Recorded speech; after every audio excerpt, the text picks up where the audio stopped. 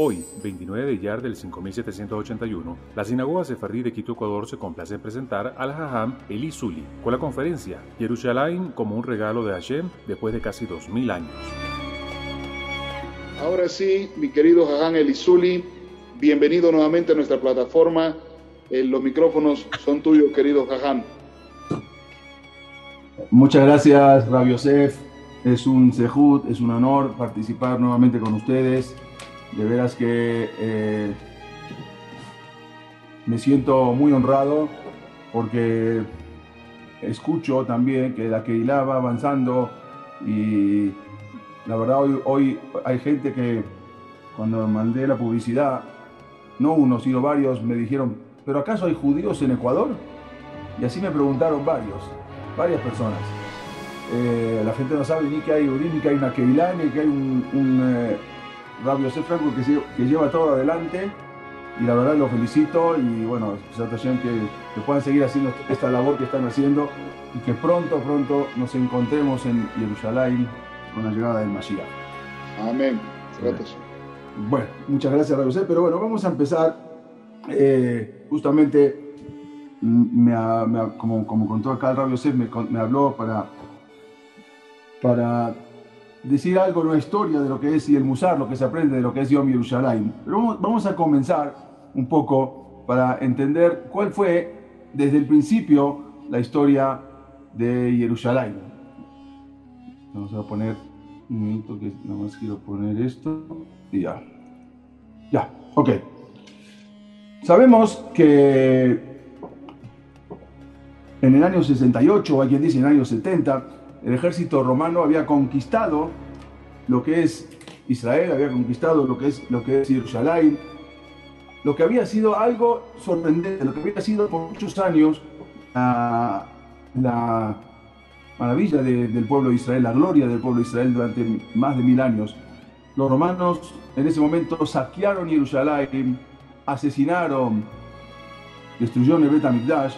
Y como vimos la vez pasada que también hablamos el milagro del pueblo de Israel, se llevaron a muchísimos, más de 100.000 judíos, llevaron prisioneros a todo lo que fue el imperio romano.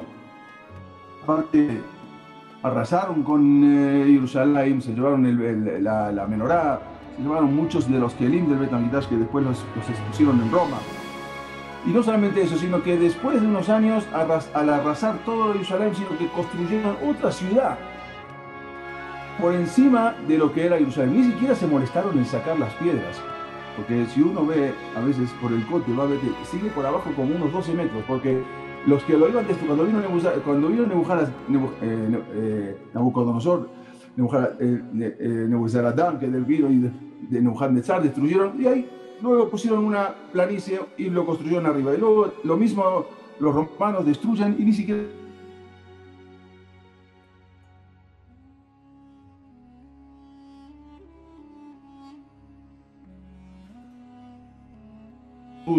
lo que luego le llama Aelia Capitolina en su nombre, y ahí mismo luego construye lo que es un templo a Júpiter. Lo increíble fue que ya no se le permitía la entrada a Jerusalén, a Yerushalaim, ya en ese momento llamada Aelia Capitolina por Adriano, a ningún judío, ya no se le permite la entrada a ningún judío a Jerusalén. El nombre Jerusalén, o Jerusalén o Jerusalén, nada más quedó cuando hacían tefilá, cuando rezaban. Ahí era el nombre que todo el mundo pedía a Israel para que a Kosberhu Tishkom Betoch Yerushalaim 3 veces por día, Ir Hakadashet Barta. Ahí quedó solamente el nombre, ya el nombre no se conocía más. El emperador romano Adriano, él había construido, como dijimos, un templo a su dios, a los dioses paganos, Júpiter, lo que fue las ruinas del Bet HaMikdash. Y luego cambiaron completamente, renovaron completamente todo, y ya después más adelante termina lo que es el Imperio Romano, pero llega el Imperio Bizantino, se reconstruye lo que es el Imperio Bizantino, y ahí traen de nuevo el nombre de la ciudad de Jerusalén. O sea, ellos vuelven a poner después del año 500, otra vez el nombre de Jerusalén como se lo conoce. Los Yehudim, había Yehudim en Israel, hubo siempre pocos. En el Galim no se podía llegar a Yerusalén, y ahí solamente tenían permiso para entrar a Yerushalaim una vez al año. Ese era el día de Tisha B'Av. El día de Tisha B'Av, el día de la destrucción, era el único día que se les permitía a los judíos tener acceso a Yerushalaim, a Jerusalén y al templo, al Bet HaMikdash.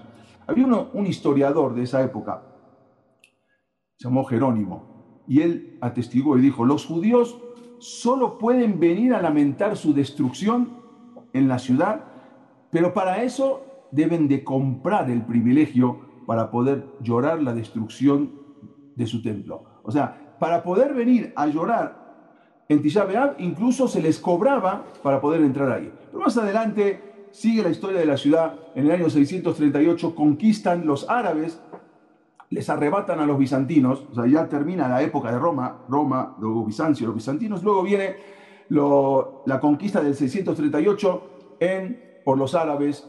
El califa Omar, que era el yerno, el cual que siguió después de Mahoma, él entonces fue un gobernante musulmán que les permitió a los judíos regresar. Hasta ese momento no podían regresar, hasta el año 638 no podían los Yehudim regresar a Yerusalén. Él les permite.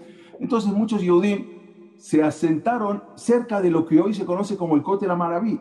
Muchísimos Yehudim empezaron a llegar asentándose ahí. Incluso hay una historia que vio una mujer una señora anciana tirando basura, entonces le preguntó, dice: no, acá es el basurero, porque no sabía dónde era realmente el KOTEL Amaraví, o dónde era el lugar más santo, porque ya no se veía de tantos cientos de años de basural, era un basurero.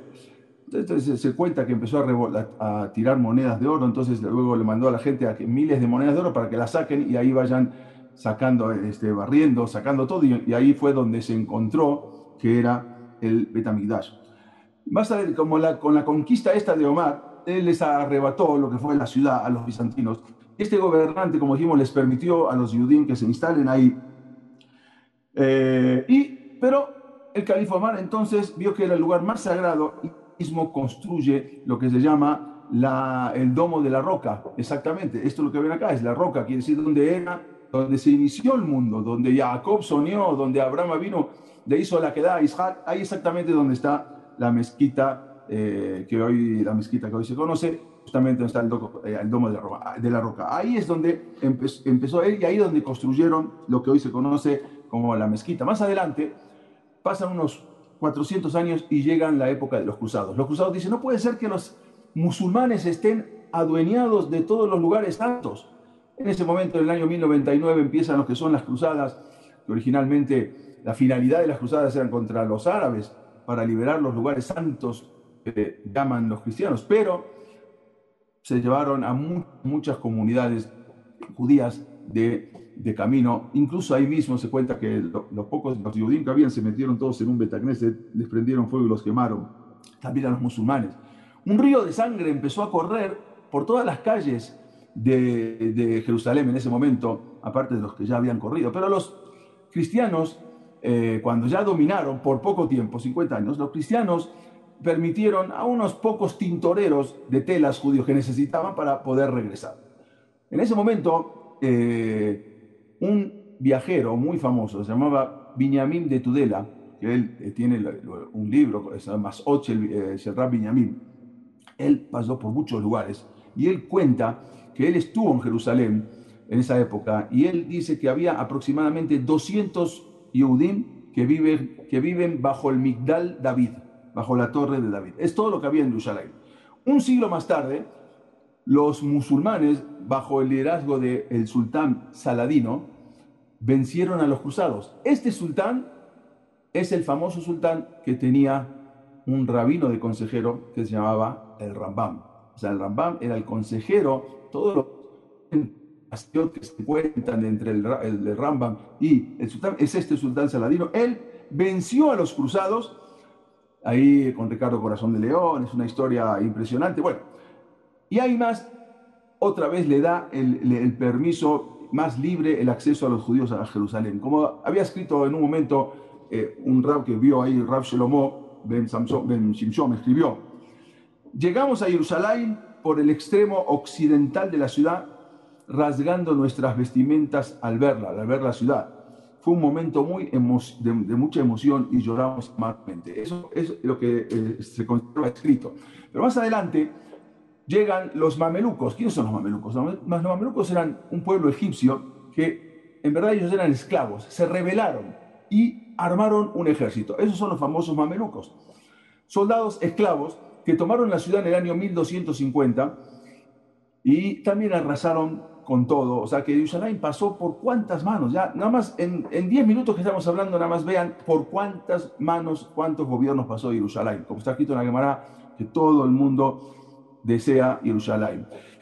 En ese momento también llega el famoso Rab Moshe Bar Nachman, el Ramban Nachmanides. Él tuvo un debate en Barcelona, aunque lo ganó, estuvo ahí con el rey Jaime I y con un ex alumno suyo, que luego se transformó, se hizo cristiano, Pablo Cristiani, y ahí discutieron. Bueno, al final ganó el debate, pero el rey le dijo: te tienes que ir porque te van a matar, y se tuvo que ir. Y ahí fue cuando llega al puerto de Aco, y la famosa carta, la epístola del Ramban, que Shalach me Aco le Cataluña, y esa es cuando llega él a Eretz Israel. Y se dirige a Yerushalaim, pero resulta que no encuentra absolutamente nada. En Yerushalaim incluso hay una carta que se conserva, al hijo le dice: te escribo esta carta desde Yerushalaim, la ciudad santa, la más destruida de todas las ciudades. Encontramos una casa en ruinas, con unos pilares de mármol, un hermoso domo, y la convertimos en un Betacneset. O sea, apenas, no había nada. Él convirtió una casa en un Betacneset. Las casas de esta ciudad están abandonadas. Todo el que quiere viene y se lleva lo que quiera. Todo el mundo se fue. El Ramban estableció, o restableció, mejor dicho, la comunidad judía en Yerushalaim, y él la fue haciendo crecer. Tuvo que traer un Sefer Torah de Hebrón, tuvo que traer gente para completar su minyan, no había. Y lo que conocemos hoy es la sinagoga Betacneset Ramban. Ese mismo, ahí era la casa donde él construye su Betacneset. Hoy en día es un famoso Betacneset, está todo renovado. Sinagoga Ramban es exactamente donde estaba el Ramban en ese momento cuando llegó en 1260. En 1516, pasaron ya unos 200, 300 años, los turcos otomanos ahora se adueñan de la ciudad. Un nuevo dueño, aparte de los romanos, aparte de los bizantinos, aparte de los mamelucos, aparte de los musulmanes. Ahora llegan los turcos otomanos, ellos conquistan la ciudad. El sultán Soleimán el Magnífico, que era muy bueno, fue el que aceptó también, o sea, que vengan los judíos, su papá o su abuelo, pero ellos aceptaban a los judíos que lleguen de todas las expulsiones, más que nada de España. Y no solamente eso, sino que tuvo muchos consejeros judíos. Yosef Nassi, muchos amigos judíos que levantaron también la economía de todo lo que era el Imperio Otomano. El sultán Soleimán el Magnífico reconstruyó lo que hoy conocemos como las murallas de Jerusalén. Esto que nosotros vemos las mandó a construir por los años 1500 el sultán el Magnífico. Él reconstruyó todas las murallas de Jerusalén, motivó a los judíos que se habían expulsado de España para que se instalen otra vez en Eretz Israel. Menos de un siglo después, sin embargo, el régimen turco se volvió completamente mal contra los judíos, contra los Yehudim. No sé si está bien ok. Si está mal el internet me avisa, ¿verdad? Porque como que no agarra bien a veces el internet. Pero hasta ahora estamos bien. Todo bien, Jajam, todo bien. Perfecto. Impusieron grandes impuestos, muchos problemas le hacían a los judíos. Sin embargo, los Yehudim llegaban igual y continuaban regresando a Eretz Israel. A mediados del siglo XIX, la ciudad amurallada estaba muy poblada con Yehudim y estaba demasiado poblada. Entonces, muchos decidieron salir fuera de la ciudad amurallada. Ya era demasiada la gente. Entonces, un grupo de Yehudim, un grupo de familias decidieron salir fuera de Jerusalén e instalarse afuera de lo que es las murallas. Nada más que el problema es que no había protección. Aparte, quedaban a merced de los ladrones, de los bandidos, porque dentro de la ciudad amurallada estaban protegidas. En ese momento llegó un personaje muy famoso, Sir Moshe Montefiore, y él fue el primer paso que dio para poder resolver el problema.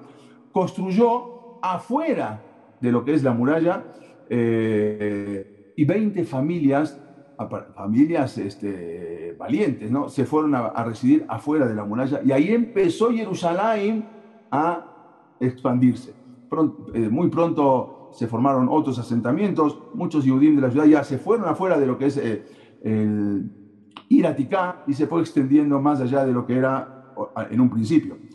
Entonces, más adelante pasa el tiempo y llega lo que son el gobierno británico, que habían derrotado a los turcos. Se terminó el Imperio Otomano. Durante la Primera Guerra Mundial, el Imperio Otomano se acaba y ahí llegan y dominan los ingleses. Un nuevo dueño fue cuando en 1917 un general, el general Allenby, entra victorioso con todo su ejército, marchan victorioso hacia HATIKA.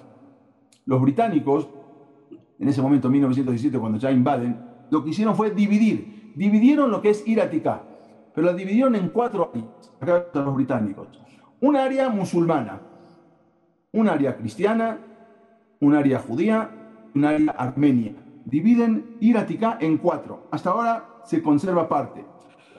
En verdad, esas designaciones eran todo, no fue real, porque de acuerdo a un censo que habían hecho ahí mismo los británicos, los residentes judíos eran más que en el área musulmán que los musulmanes en ese momento. Pero de todas maneras se los dividieron así. Los británicos mantuvieron las restricciones de los turcos sobre los judíos en el KOTEL, en el Muro de los Lamentos. Era el lugar más sagrado para los Yehudim, y hasta ahora, y ellos siguieron y mantuvieron todas las restricciones. Dejaron un camino angosto, que era el único camino para poder acceder a los judíos a rezar. Los judíos, por ejemplo, en la época de los ingleses, tenían prohibido llevar asientos o bancos para sentarse. No había manera. Miren lo que ven acá. Nadie podía llevar un banquito o un banco para sentarse, nada. Tenían que estar parados y si se cansan se van. Tenían prohibido. Otra de las cosas que no tenían permitido, por ejemplo, era poner una mejichá, una división entre hombres y mujeres. Estaba prohibido. Tenían que rezar todos juntos. Estaba prohibido tocar el shofar. Aquel que se atreviera a tocar el shofar, estamos hablando ya en la época de los ingleses, ya sea tocar el shofar en Rosh Hashanah o al final de Yom Kippur, eran arrestados y encarcelados por tocar el shofar.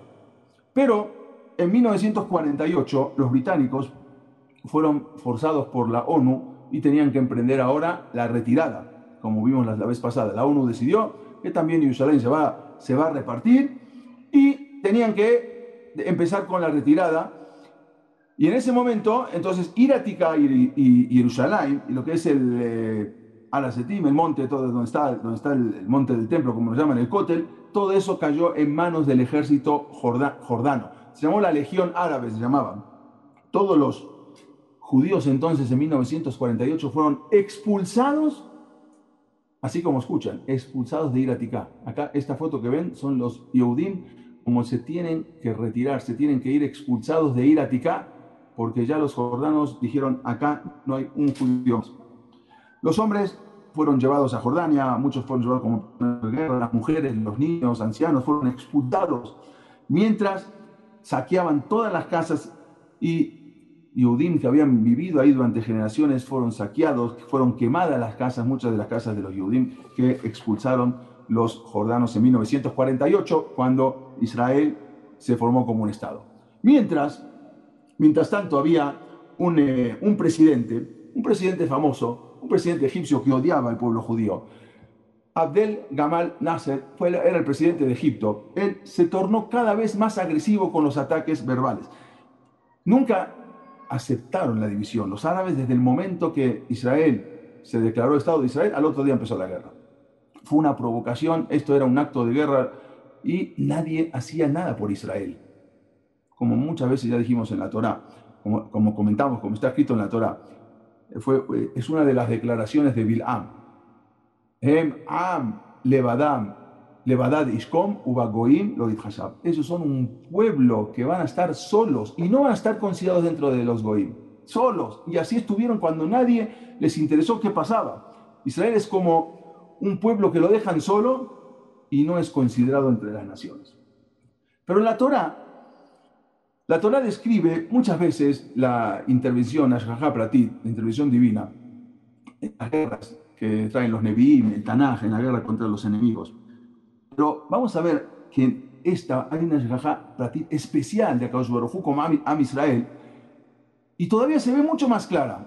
El Estado de Israel había nacido en ese mismo mes, de 1948, y pusieron como Yerushalaim como la capital. Es famoso cuando el dicho que dijo Ben Gurión: si una tierra tiene alma, Yerushalaim es el alma de la tierra de Israel. Pero estaba amurallada la ciudad, estaba rodeada con alambre de púas, no podían entrar. O sea, Jordania se quedó con esa parte. Nadie podía entrar en ese momento a lo que es ir a HATIKA. 19 años estuvieron en Yerushalaim, la verdadera Yerushalaim, lo que es ir a HATIKA, 19 años que no podían entrar a rezar. Algunos se colaban así, pero no había manera de entrar. Entonces llega un día 28 de Iyar, que era el tercer día de la guerra de los 6 días del año 1967. El ejército israelí estaba en una batalla impresionante, algo que nunca se imaginaron. Ya hablamos una vez de lo que fue la guerra de los 6 días. Pero el ejército israelí estaba batallando con el ejército jordano en otras áreas, en unas tierras de nadie. No estaban en Jerusalén, ni tenían pensado llegar a Jerusalén, no querían problemas. No se dieron cuenta que quizás podía ser posible llegar, pero no lo tenían en los planes. Israel tenía la intención de conquistar Jerusalén en la guerra de 1967. Los árabes no querían ni la paz, no querían el reconocimiento, no querían negociaciones, no querían nada. Israel querían guerra, querían echar a todos al mar, pero Israel tenía que defenderse. Fue la guerra de los días, pero en sus planes no estaba Jerusalén. El principal enemigo e instigador en la guerra, que fue el líder de todos los árabes, como dijimos, el que decía voy a destruir a Israel, Gamel Abdel Nasser. Todas las fuerzas de Israel, del ejército de Israel, ahora debían estar concentradas para defender en el desierto de Sinai, que era donde estaban siendo atacados, y también en el norte. Jerusalén no estaba, hay que defenderse en el sur y hay que defenderse en el norte.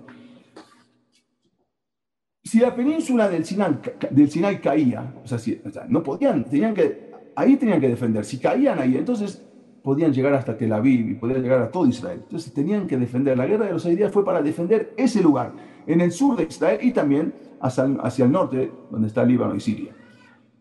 Eso fue lo que había dicho un ministro de defensa, Moshe Dayan, que le dijo a un sinarquís, un comandante de la fuerza.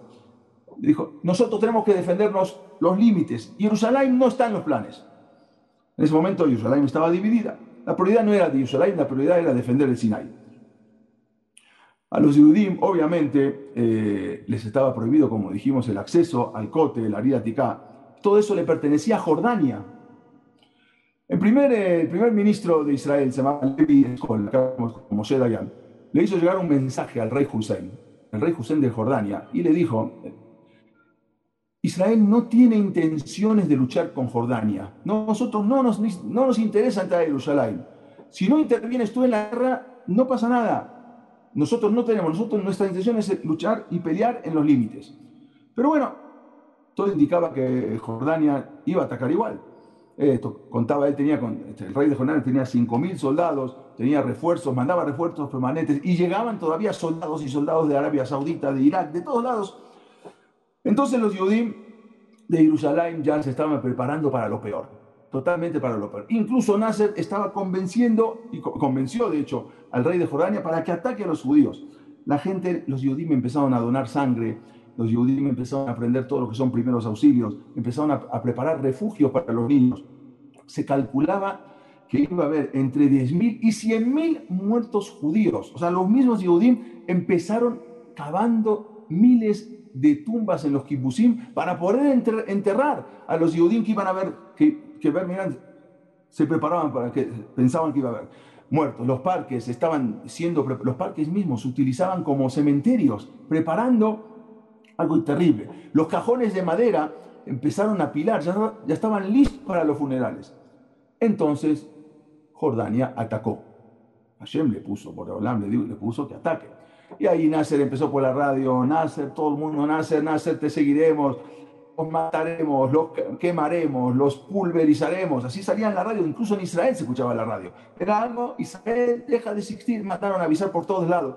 Algo, una propaganda impresionante que hasta el mismo rey de Jordania se la creyó. Moshe Dayan en ese momento dio la orden de responder al fuego, pero proporcionalmente, no desproporcionalmente, sino sin escalar lo que es la violencia, al rey de Jerusalén, tratando de que él entrara en razón y interrumpiera su ataque. Entonces empezaron a atacar, pero solamente poco para que él diga, bueno, hasta aquí. Pero Nasser, el presidente de Egipto, ya había sufrido un montón de bajas, ya había perdido casi toda su fuerza aérea y siguió convenciendo al rey de Jordania, Hussein, y le dijo, nuestras fuerzas ya se están encaminando a Tel Aviv. Era todo mentira, ¿no? Ya tenía prácticamente toda la fuerza aérea, y convence y le dice, le manda avisar al rey de Jordania, nuestras fuerzas ya se están caminando a Tel Aviv, tienes que sumarte al ataque. Obvio, el rey Hussein se sumó al ataque, se creyó esa falsa historia y empezó a atacar lo que Israel no quería atacar. Poco a poco, milagrosamente, los soldados Yehudim iban ganando y todos a pelear. No había diferencia, de religiosos, no había diferencia de no religiosos. Todos peleaban juntos, iban avanzando los soldados. Entonces, como justamente como Shavuot, entonces los soldados israelíes se acercaron a HATIKA, lo que es la ciudad vieja, por primera vez, y se dieron cuenta que podían atravesar los muros porque no había resistencia. Levi Eshkol autorizó el ingreso, pero se apuró a declarar, vamos a avanzar hacia HATIKA sabiendo que una vez que termine la guerra tenemos que dejar Yerushalaim y devolverla. O sea, nada más vamos a llegar, atacamos, llegamos y después vamos a tener que devolver Yerushalaim otra vez a los jordanos. Increíblemente, la mayoría de los ministros de Israel se oponían a avanzar hacia HATIKA. La mayoría no querían avanzar a HATIKA. Incluso el Vaticano, cuando se enteró, porque tiene muchas propiedades ahí, cuando se enteró del avance del ejército israelí, mandó un comunicado diciendo que no permitan a los judíos que custodien los lugares santos cristianos. Bueno, los líderes políticos de Israel incluso tenían miedo de triunfar, tenían miedo de ganar. Los soldados israelíes empezaron a entrar a lo que es la ciudad vieja. A las 3 de la madrugada del día 6 de junio, Ali Atá, que era un comandante jordano, era el que manejaba toda la defensa de Jerusalén, entró a la oficina del gobernador jordano en Jerusalén y le dijo, la batalla por Jerusalén está perdida. Ya se dieron por perdidos, no entendían, Israel no hizo nada, quería entrar, no había resistencia, pero ya se asustaban de que nadie sabe, la batalla por Jerusalén está perdida. Todos los oficiales jordanos, menos 2, habían desertado. Todos se fueron, todos escaparon. Las tropas jordanas estaban desmoralizadas, estaban exhaustas, no podían ser controladas, se escapaban, la gente, los soldados escapaban, los oficiales escapaban, nadie entendía qué pasaba. Y así también este mismo Aliata se escapó, era uno de los principales, también se escapó hacia Amán. Al entrar a HATIKA, los soldados Yehudim, los del ejército Yehudim, no sabían a dónde ir, no sabían a dónde dirigirse, nunca habían visto, los árabes escapaban, también lo que fue la Nakba, salían porque les habían dicho que salgan, que después van a atacar. Muchos de los soldados que lucharon la guerra de los 6 días no habían nacido y cuando les habían prohibido entrar a ese lugar en 1948, entonces no conocían los caminos para poder llegar uno cuando va a Yerushalaim, todos los pasajes que hay ahí para poder llegar ahí. Pero solamente lo habían visto en fotos, nunca habían visto el KOTEL, porque estaba prohibido. La orden fue emitida por la Brigada 55, el general llamaba Mordejai Gur, decían Mota Gur, y él dijo, hay que tomar la ciudad vieja. Y ahí empezaron a entrar. Él era Mota Gur era un yudí secular, no era religioso, pero sentía que tenía que entrar y tenía una responsabilidad muy grande, que después de 2000 años, él mismo era el comandante que tenía que llegar y tenía que llegar al KOTEL. Para la sorpresa, no hubo resistencia. Entraron pocos tiros, pero no había casi resistencia. Las fuerzas jordanas se habían escapado. Las fuerzas jordanas habían evacuado una noche anterior. ¿Quién sabe por qué? Entonces las tropas israelíes se dirigen como un magnetismo hacia el KOTEL. Ya sabían el camino, pero solos van llevando. Incluso había un paracaidista, este que vemos acá es Motigur, Motigur, de Mordejai Gur. Él los iba guiando por radio, no había drones en ese momento, entonces por arriba con paracaídas tenían que guiarlos para ver por dónde se caminaba. A las 10 de la mañana la batalla por Yerushalaim ya había sido ganada. Justamente las palabras, las famosas palabras de este comandante, fueron escuchadas en los búnkeres, en los antibombas, en las bases militares, como un grito de guerra de un ejército derrotado, pero ahora es un ejército victorioso de la mano de Akadosh Baruj Hu. El comandante ese paracaidista, Motigur, él guiaba las fuerzas de ir a HATIKA, le decían por dónde tenían. Dio en ese momento, cuando llegan a Yerushalaim, en ese momento él dio dos anuncios, y ahí fue unas palabras que hicieron prácticamente historia. Arabait Beyadenu, eso fue muy famoso. Quiero ver un video, a ver si se puede ver, si se ve bien. Es un video chiquito que es famoso, seguramente lo habrán visto exactamente cuando están entrando a Arabait, a ver si lo podemos ver.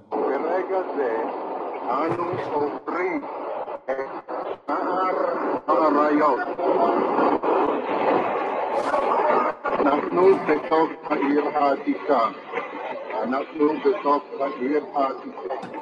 הר הבית בידינו, כאן תלמיד, הר הבית בידינו. פירות סעיף קיבלנו, כל הכבוד, כל הכבוד. חדר, כל הכוחות חדר. תחנות תלמיד, כאן מתרגיל כל הכוחות חדר, תבוא. תחנות תלמיד.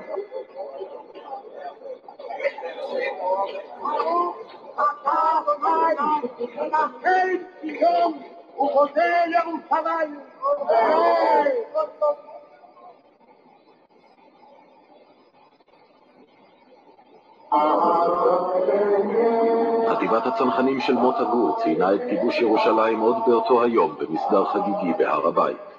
משם החלה הנהירה אל עברו האחר של הקיר, לכותל המערבי. ברגע זה אני יורד במדרגות אל הכותל. זהו הכותל, ואני נוגע באבני הכותל המערבי. איחדנו מחדש את ירושלים המבוטרת. חזרנו לקדושים שבמקומותינו. חזרנו על מנת שלא להיפרד מהם לעולם.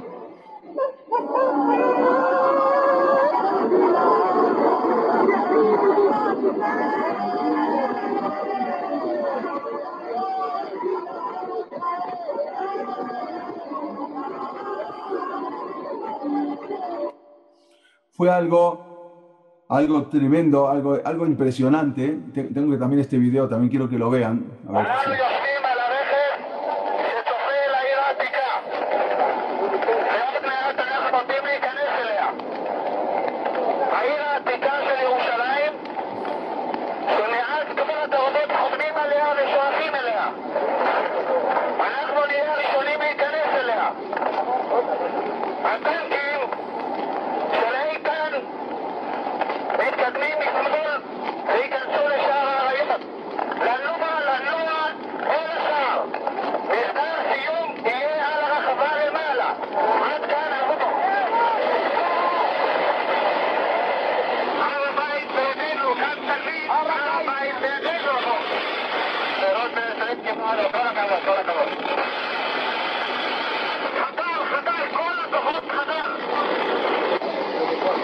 אני יורד ברגע זה אני יורד במדרגות אל הכותל.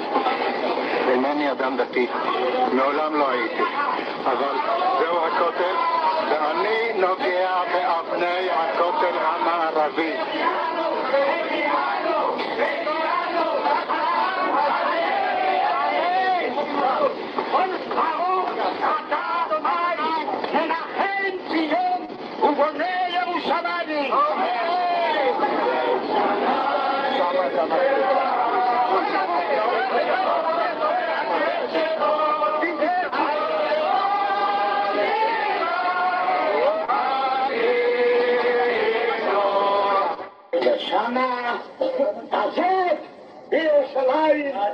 Fue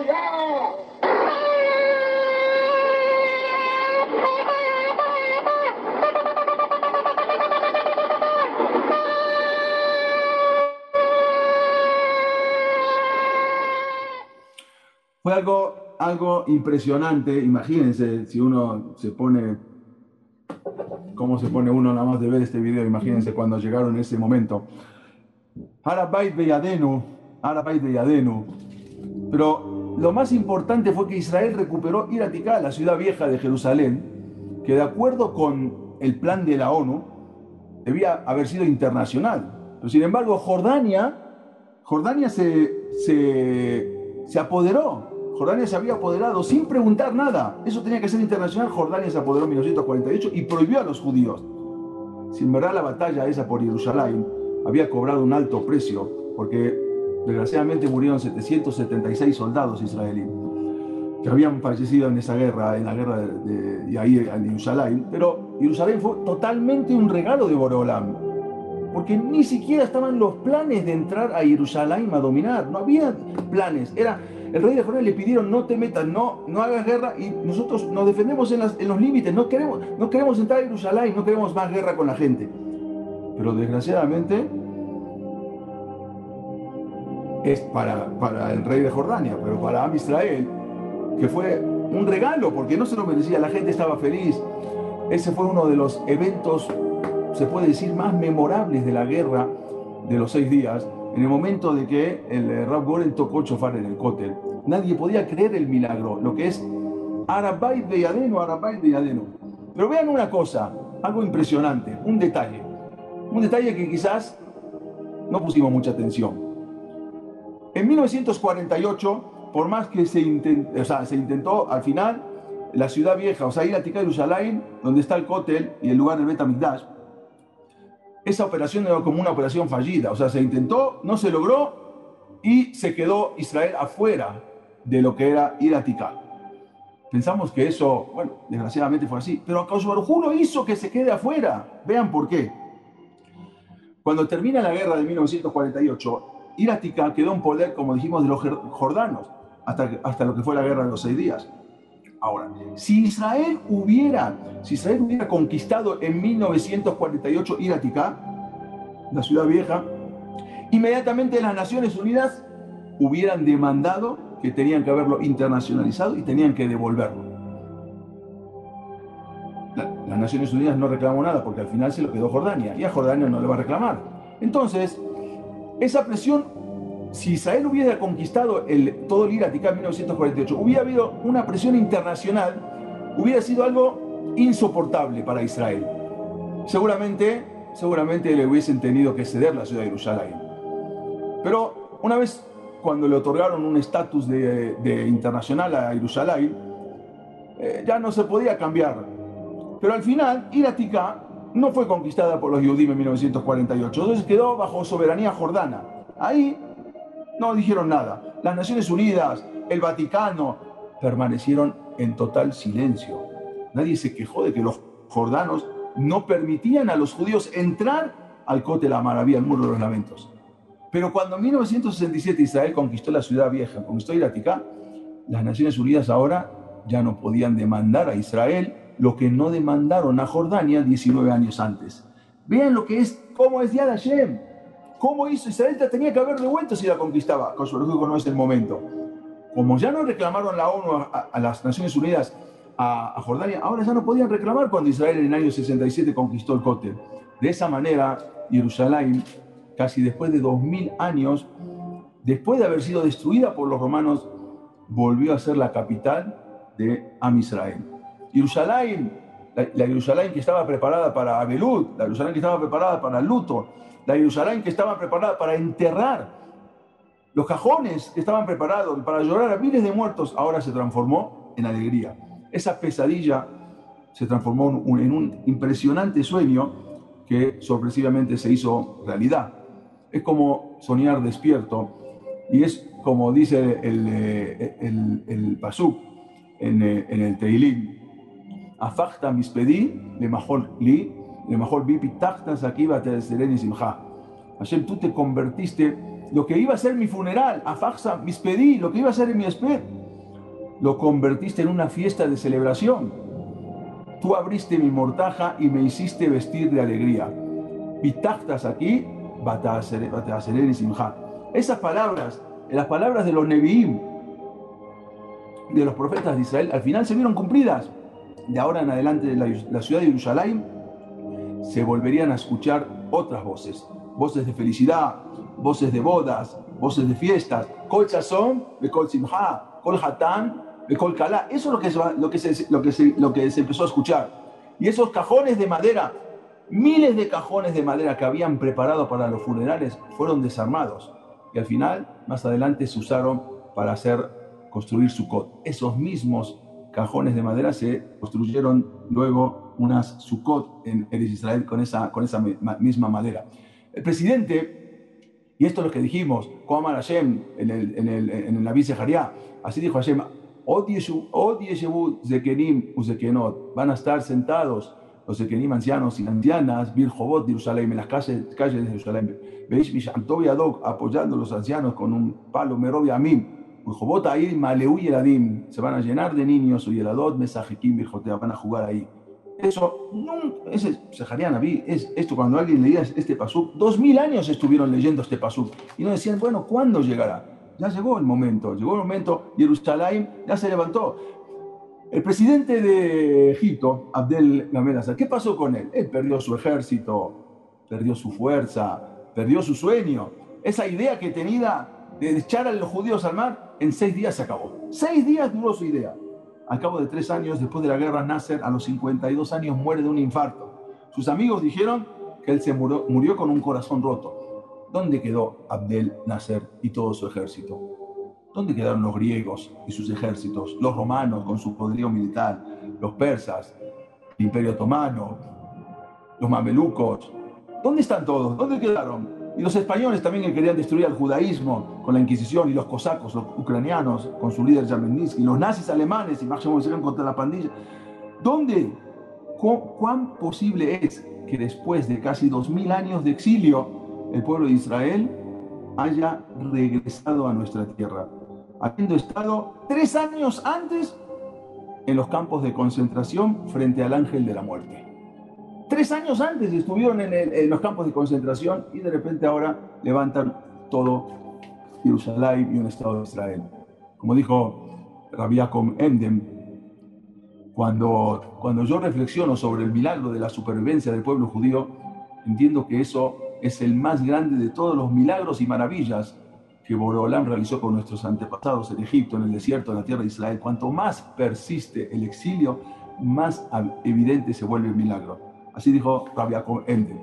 Muchas veces, a lo que nosotros decíamos, a lo que nuestro parecer vemos una cosa, verdaderamente no es. Pero déjenme contarle una cosa rápido, un discurso muy interesante que dio más adelante el presidente de Israel, se llamaba EZER WEIZMANN, en el Parlamento de Alemania. Y él, un 16 de enero de 1996, presten atención al discurso que dio el 7º presidente de Israel. 50 años después del Holocausto les hablo a los alemanes en hebreo y resumió increíblemente la historia judía. El destino nos puso a mí y a mis contemporáneos en esta grandiosa era en la que los judíos volvieron a restablecer en la tierra. Ya no soy un judío errante que migra de país en país y de exilio en exilio. Pero cada judío en cada generación debe considerarse como si hubiera estado en aquellas generaciones, en aquellos lugares y eventos previos. Por lo tanto, continúo siendo un judío errante, sigue diciendo Weizmann, pero no por los remotos caminos del mundo, sino que ahora migro por las expansiones del tiempo, de generación en generación, por los senderos de la memoria. Fui esclavo en Egipto, recibí la Torá en Har Sinai, junto con Yoshua y Eliau, crucé el Jardín. Entré a Jerusalén con David y fui exiliado con Sidkiau. Y no la olvidé, junto a los ríos de Babilonia.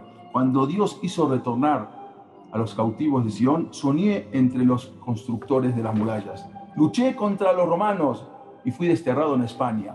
Fui amarrado en una hoguera en Mainz.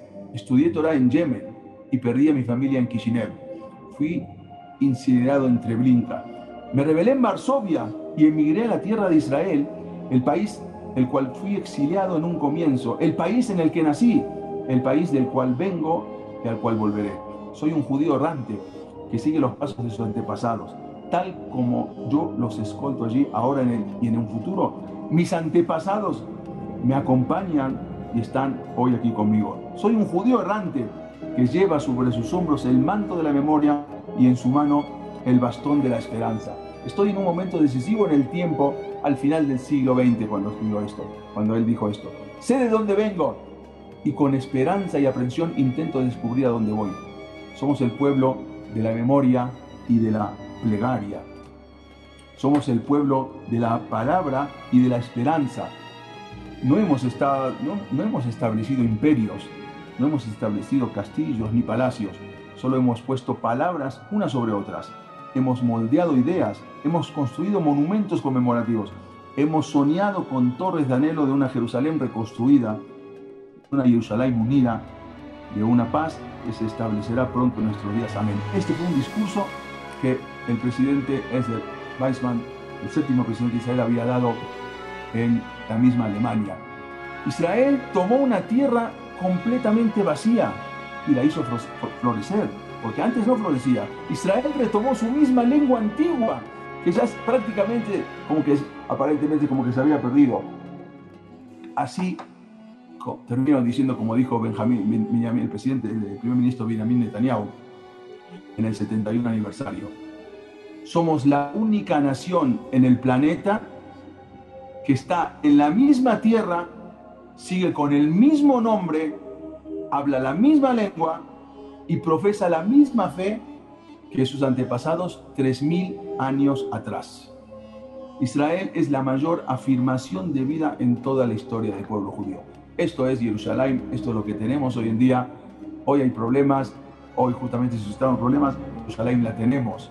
Yerushalaim, Beruyá, saltación, pronto que nos veamos en Yerushalaim, Beruyá, todos juntos con la llegada del Mashiach.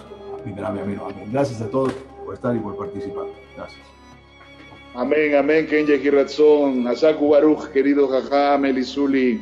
Espectacular tu clase, de verdad que gracias, no esperaba nada menos.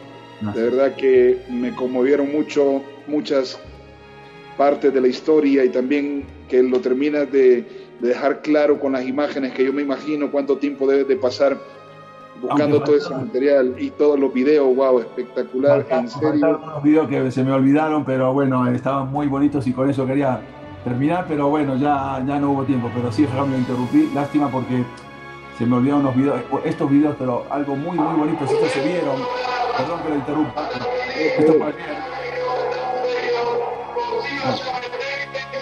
Perdón.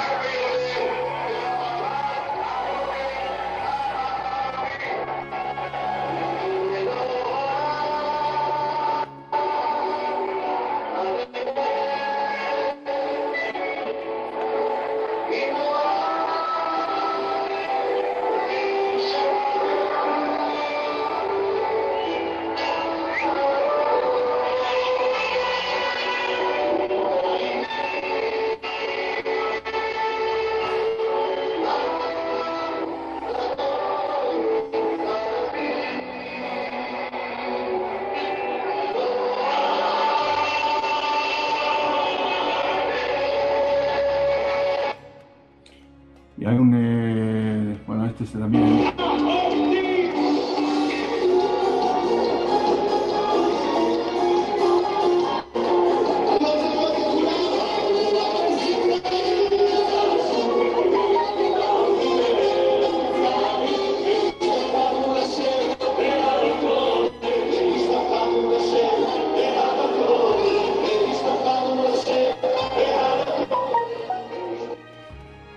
Y quiero terminar nomás con este video.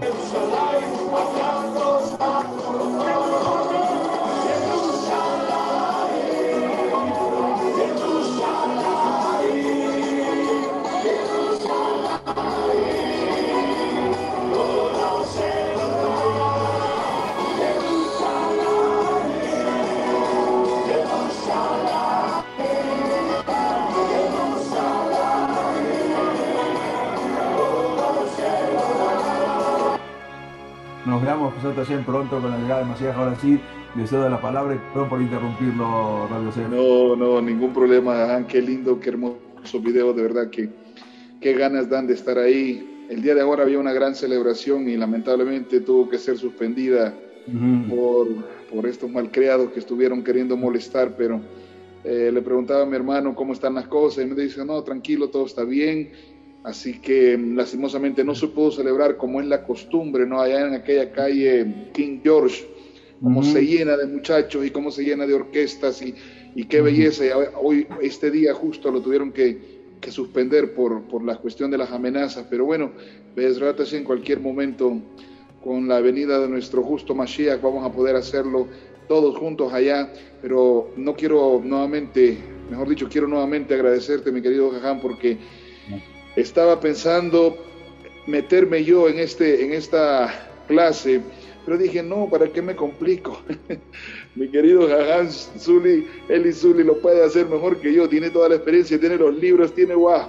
No me complico. Y Baruch Hashem que tenías tiempo este día que estamos finalizando Yom Yerushalaim, de verdad, Kol HaKavod, que Hashem te bendiga mucho y te dé muchos méritos también y te conceda los buenos anhelos de tu corazón, porque estoy seguro que cada uno de los que estuvimos en esta clase y los que la van a ver, porque se grabó y Bezrat Hashem en estos días te la vamos a pasar en audio y en video, para que las personas que la puedan ver después de esta noche también puedan disfrutar, y no solo disfrutar, sino también aprender, porque también es parte importante conocer su historia, saber cómo fue, que no veamos las cosas así nomás, qué bonito Jerusalén, todo lo que costó llegar hasta ahí.